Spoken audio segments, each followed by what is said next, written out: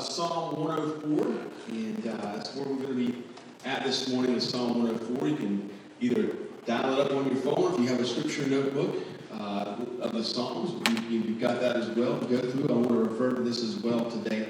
If you can do that and go through the Psalms with that, it's a good tool to use in the Psalms. So we're in our Summer of the Psalms series, and it's an exciting time for me.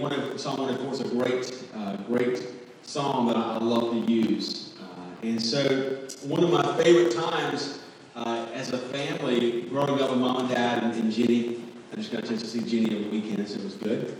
And one of my favorite pastimes growing up was camping. Loved to go camping with my parents, and we were in Hickory, and we would go towards the mountains of western North Carolina. We would drive the curvy mountain roads, and Jenny and I would be in the back, and they would kind of be doing like this and curving around. The windows would be down, and you would hear you could feel the wind blowing into the car, the cool summer breeze, or sometimes early fall breeze. You kind of get the picture there of what I was experiencing, and then we'd set up camp, and Dad would get the fire going, and you'd hear the smoke from the fire going, and we'd start cooking hot dogs and all that kind of neat stuff. We were just in the midst of God's creation. We were kind of at the base of a mountain. We saw the mountains kind of gradually go up there, just kind of look around and see all that God was doing. I appreciate those times so much in my life, and I think that's why I have a love for the outdoors in some ways. I like to hike, at least. And I remember Dad also would take me on Lake Hickory with my uncle, and we'd go fishing. We'd stay up late at night, and we'd go fishing, catfishing by the lantern there. We had a pontoon boat just kind of parked on the shore there, and we'd hear the waves slap up against the boat and slap the boat, and we'd just kind of reminisce and just enjoy God's creation. The crickets would be chirping, and we'd catch a big fish every now and then, and it was exciting. And all these things were wonderful times for me that they put me smack dab in the middle of creation. And you just get a sense of the awe and the wonder of a God who made it all. And even in my college years, I would go hiking, and I got this kind of unique waterproof Bible, if you will. It's like a hiker's Bible. And I'd pull out Psalm 104. And I would just read Psalm 104 and just read it because it spoke about creation in such a unique way. It was just awesome the way, when I first encountered Psalm 104, I was like, wow, this is great. Why have I not read this before? It's a great creation song. And that's what this is. It's a creation song.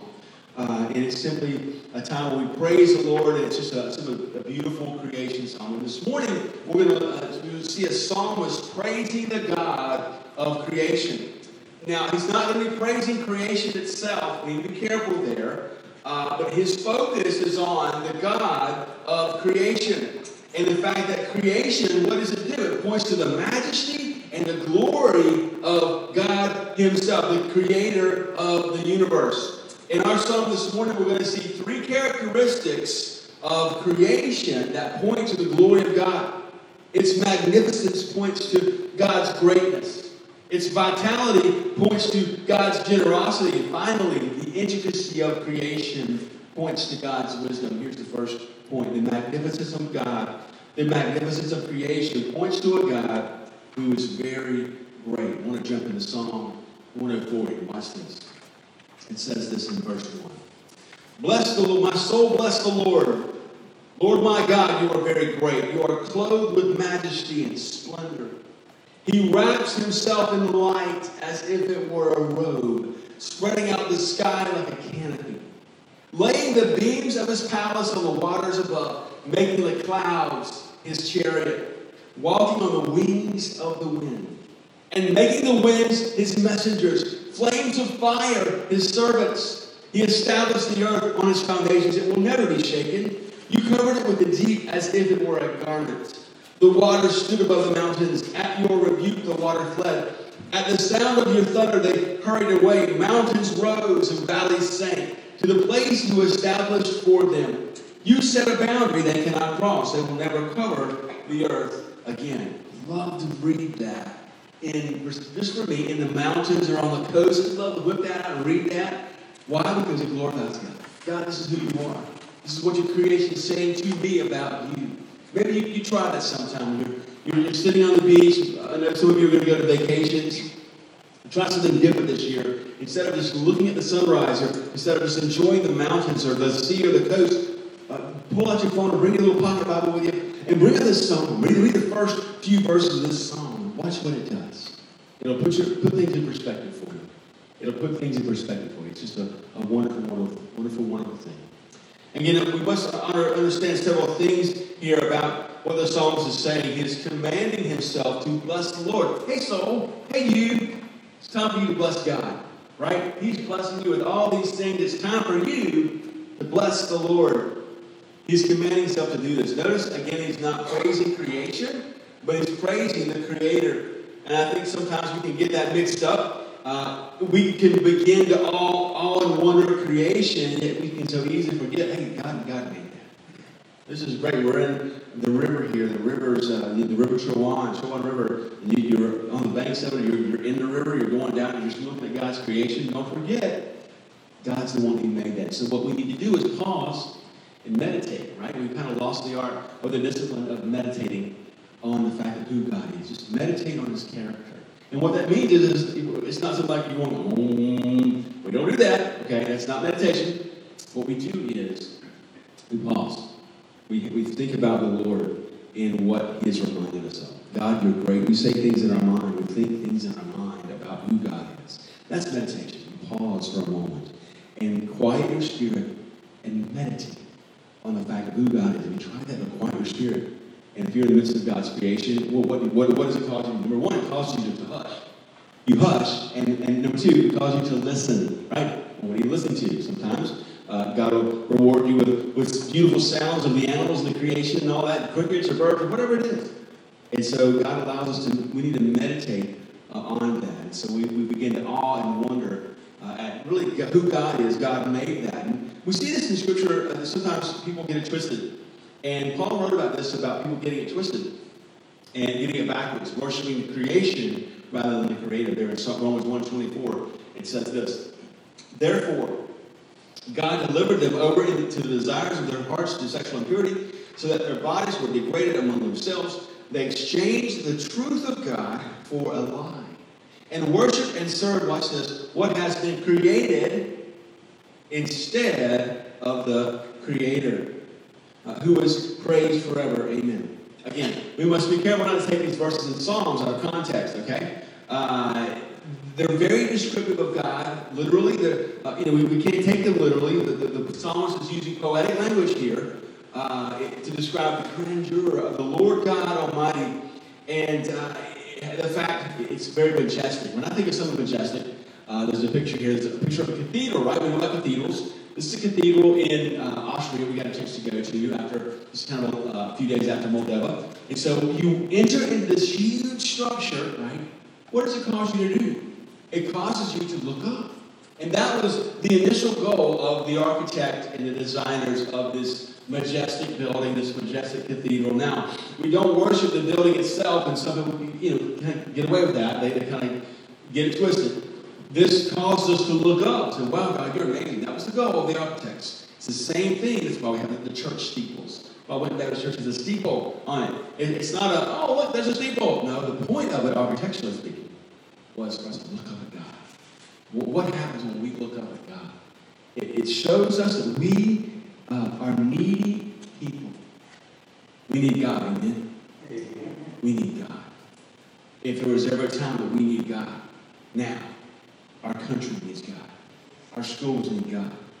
Our children, our families need God. So this is just a reminder of us to look up and say, God, we need you so much. It's a wonderful thing. But it just draws your gaze, and the psalm also, an interesting thing about the psalm that we're going to look at, is the psalm follows creation. It loosely follows the days of creation in Genesis. We're going to kind of work through this morning. It's really unique. And I think that's what the psalmist was after when he was talking in this way in Psalm 104. It literally follows the 6 days of creation.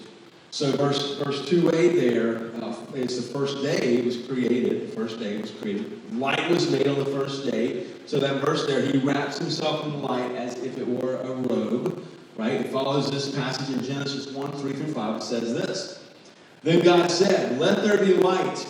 And there was light. God saw the light that it was good, and God separated the light from the darkness. God called the light day, and the darkness he called night. There was evening, and there was a morning one day. Now, light here is a metaphor, okay? Light's a metaphor that represents everything pure. So if you want to mark down in your journals there, day 1, you can go to Psalm 104, verse 2, 8, day 1. You can circle that and say, hey, this is day 1, Genesis 1, 3 through 5 is what it kind of refers back to. It's loose. It's a loose kind of structure there. It's not, matter of fact, it's kind of a loose structure. One commentator was going after here, and I think it's a good parallel. Makes a great parallel. Light has a metaphor that represents everything pure and holy and righteous about God. That's what we say about God. So when we talk about the light, God is light. The scripture says that God is light, but it does not say, watch this, it does not say that God is a light. Okay, there's a huge difference. God is not a light. We know from the teaching of Scripture that God Almighty, God the Father, God is invisible. God is a spirit, and God is timeless. But the metaphor of light is appropriate throughout Scripture to describe God. Why? Because he's completely without blemish. There's no darkness, there's no sin, there's no evil. He's pure. And so we use this metaphor of light to convey that. Even Jesus said this of himself in John 8:12. He said, I am the light of the world. He didn't say I was a light. He said, I am the light of the world. Anyone who follows me will never walk in the darkness, but will have the light of life. Walking was an idea of growing in maturity. As believers, we are to grow in maturity. We are to grow towards the light of Jesus. So that's what Jesus is calling his disciples to. And also, John 1, 6 through 9 talks about this idea of light. It says, John would say this, there was a man sent from God whose name was John. He came as a witness to testify about the light, so that all might believe through him. He was not the light, but he came to testify about the light. The true light that gives light to everyone was coming into the world. Now, this is not talking about a light.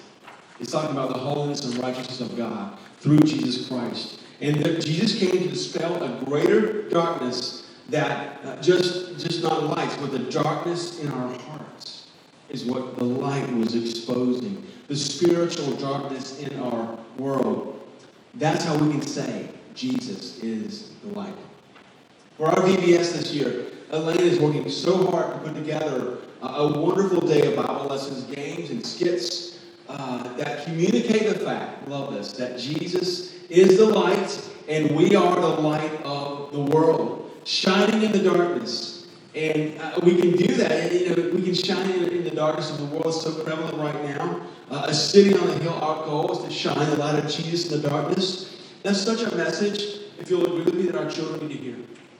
Our children need to hear that Jesus through them can shine in them.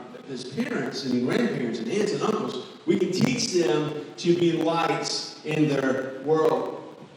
You know as well as I do, our children, our schools, our students, they're being fed messages right now. Not everywhere, but in some pockets of America, the media would have you believe that they're being fed messages and they're being fed lies from so many angles outside of the home. And so there is an intentional effort to change the thinking of our children by some. And that should alarm us. CRT, intersectionality. Our true identity, can I just say this? Our true identity is not based on race, but our true identity is based on Christ Jesus. Jesus loves all the little children. He unites all races. Amen? Amen. Jesus loves the little children, red, yellow, black, and white. They are precious in his sight. What's happening now in our culture? We see that people are calling evil good. And people are calling good evil. So what do we do? Well, we do simple things like our VBS. We teach our children about Jesus Christ and how He is the light of the world. And we, as parents and as influencers, can influence our people in our home for the sake of the gospel, that they can go out into the culture and be culture warriors and be lights to a generation that is not hearing the truth. God's calling us to do that. And we can say, what about church? Yes, we are taking a stand, and we're doing that. Isaiah 5:20 says this. Woe to those who call evil good and good evil, who substitute darkness for light and light for darkness, who substitute bitter for sweet and sweet for bitter. So what do you do with a Savior who emanates light? Okay, here's Jesus, and he's bright. He's kind of walking around. He's, maybe we have this wrong image in our head of Jesus who's just kind of glowing, right? This glowing Savior, this glowing Jesus. Well, glowing Jesus doesn't really do anything, right? That's not the point. And the point is not a glowing Jesus, but if you have a Savior who can make you righteous, watch this, through faith in Christ and without blemish or stain or sin, that's the kind of light and holiness that we need, people. That's what we need. Colossians 1:15 says this of Jesus and God. It says this, He is the image of the invisible God, the firstborn over all creation. Talking about Jesus resurrecting from the dead. The God the Father, the image of the invisible God. Jesus is the image of who God is. I love that. So in seeing that God wraps himself in light, we sing about that. The psalmist is showing how pure, how holy, how righteous, and how great that God is. God is supreme. He is above all. He is the greatest of great. He is God Almighty. And we should worship Him. Now we move on to day 2 of Genesis and kind of how it's looking at in Psalm 104.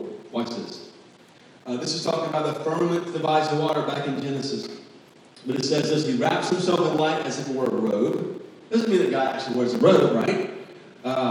Spreading out the sky like a canopy, laying the beams of His palace on the waters above. Doesn't mean that He has an actual palace with beams, okay?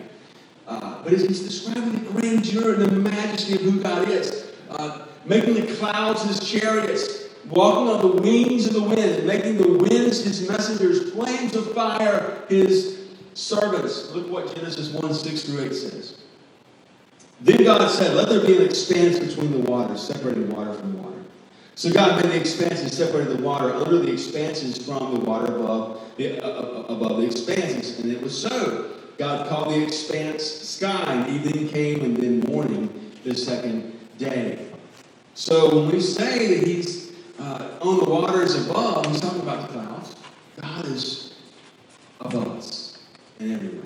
And so He's looking down on earth, on His creation.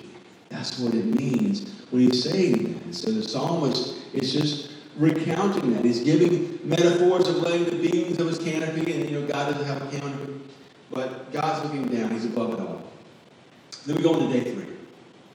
Land and water were distinct there in verses 5-9. Vegetation and trees, verses 14-17 of Psalm 103. And we see this. Genesis 1:9-10. It says this, Then God said, let the water under the sky be gathered into one place, and let the dry land appear. And it was so, and God called the dry land earth, and the gathering of the water He called seas, and God saw that it was good. Now look at what verse 5-9 of Psalm 104 says. Watch this. He establishes the earth on its foundations. It will never be shaken. You covered it with the deep as if it were a garment. The water stood above the mountains. At your rebuke, the water fled. At the sound of your thunder, they hurried away. Mountains rose and valleys sank to the place you established for them. You set a boundary they cannot cross. They will never cover the earth again. I love how the psalmist just takes us through creation, the story of creation. It's a great thing to read the Psalms when you're out in the midst of creation. It's a great thing to do.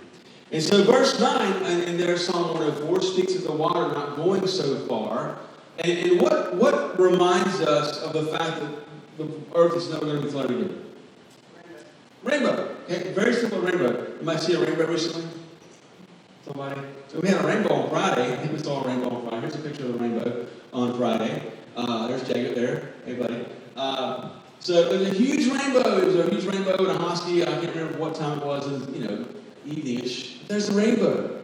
And at certain points, God is reminding us about His glory, His creation, His promise to never destroy the earth again through water.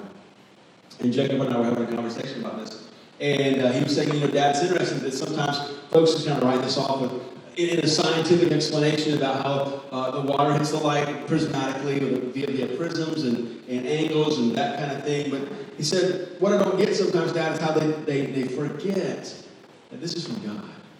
This is showing who God is. God is communicating through us this miracle of the rainbow. And He's promising to us, I love my creation. I'm never going to flood the earth again. Here is my message to you, my rainbow of love. We need to reclaim the colors of the rainbow, amen? Because it's a rainbow of promise. It's not a rainbow of evil or sin. It's a rainbow of color of God's promise. And we can claim that and say, yes, God loves us. It's a show of God's love. It's a great testimony. You have a good conversation about that. So the magnificence of God's creation points to a great God.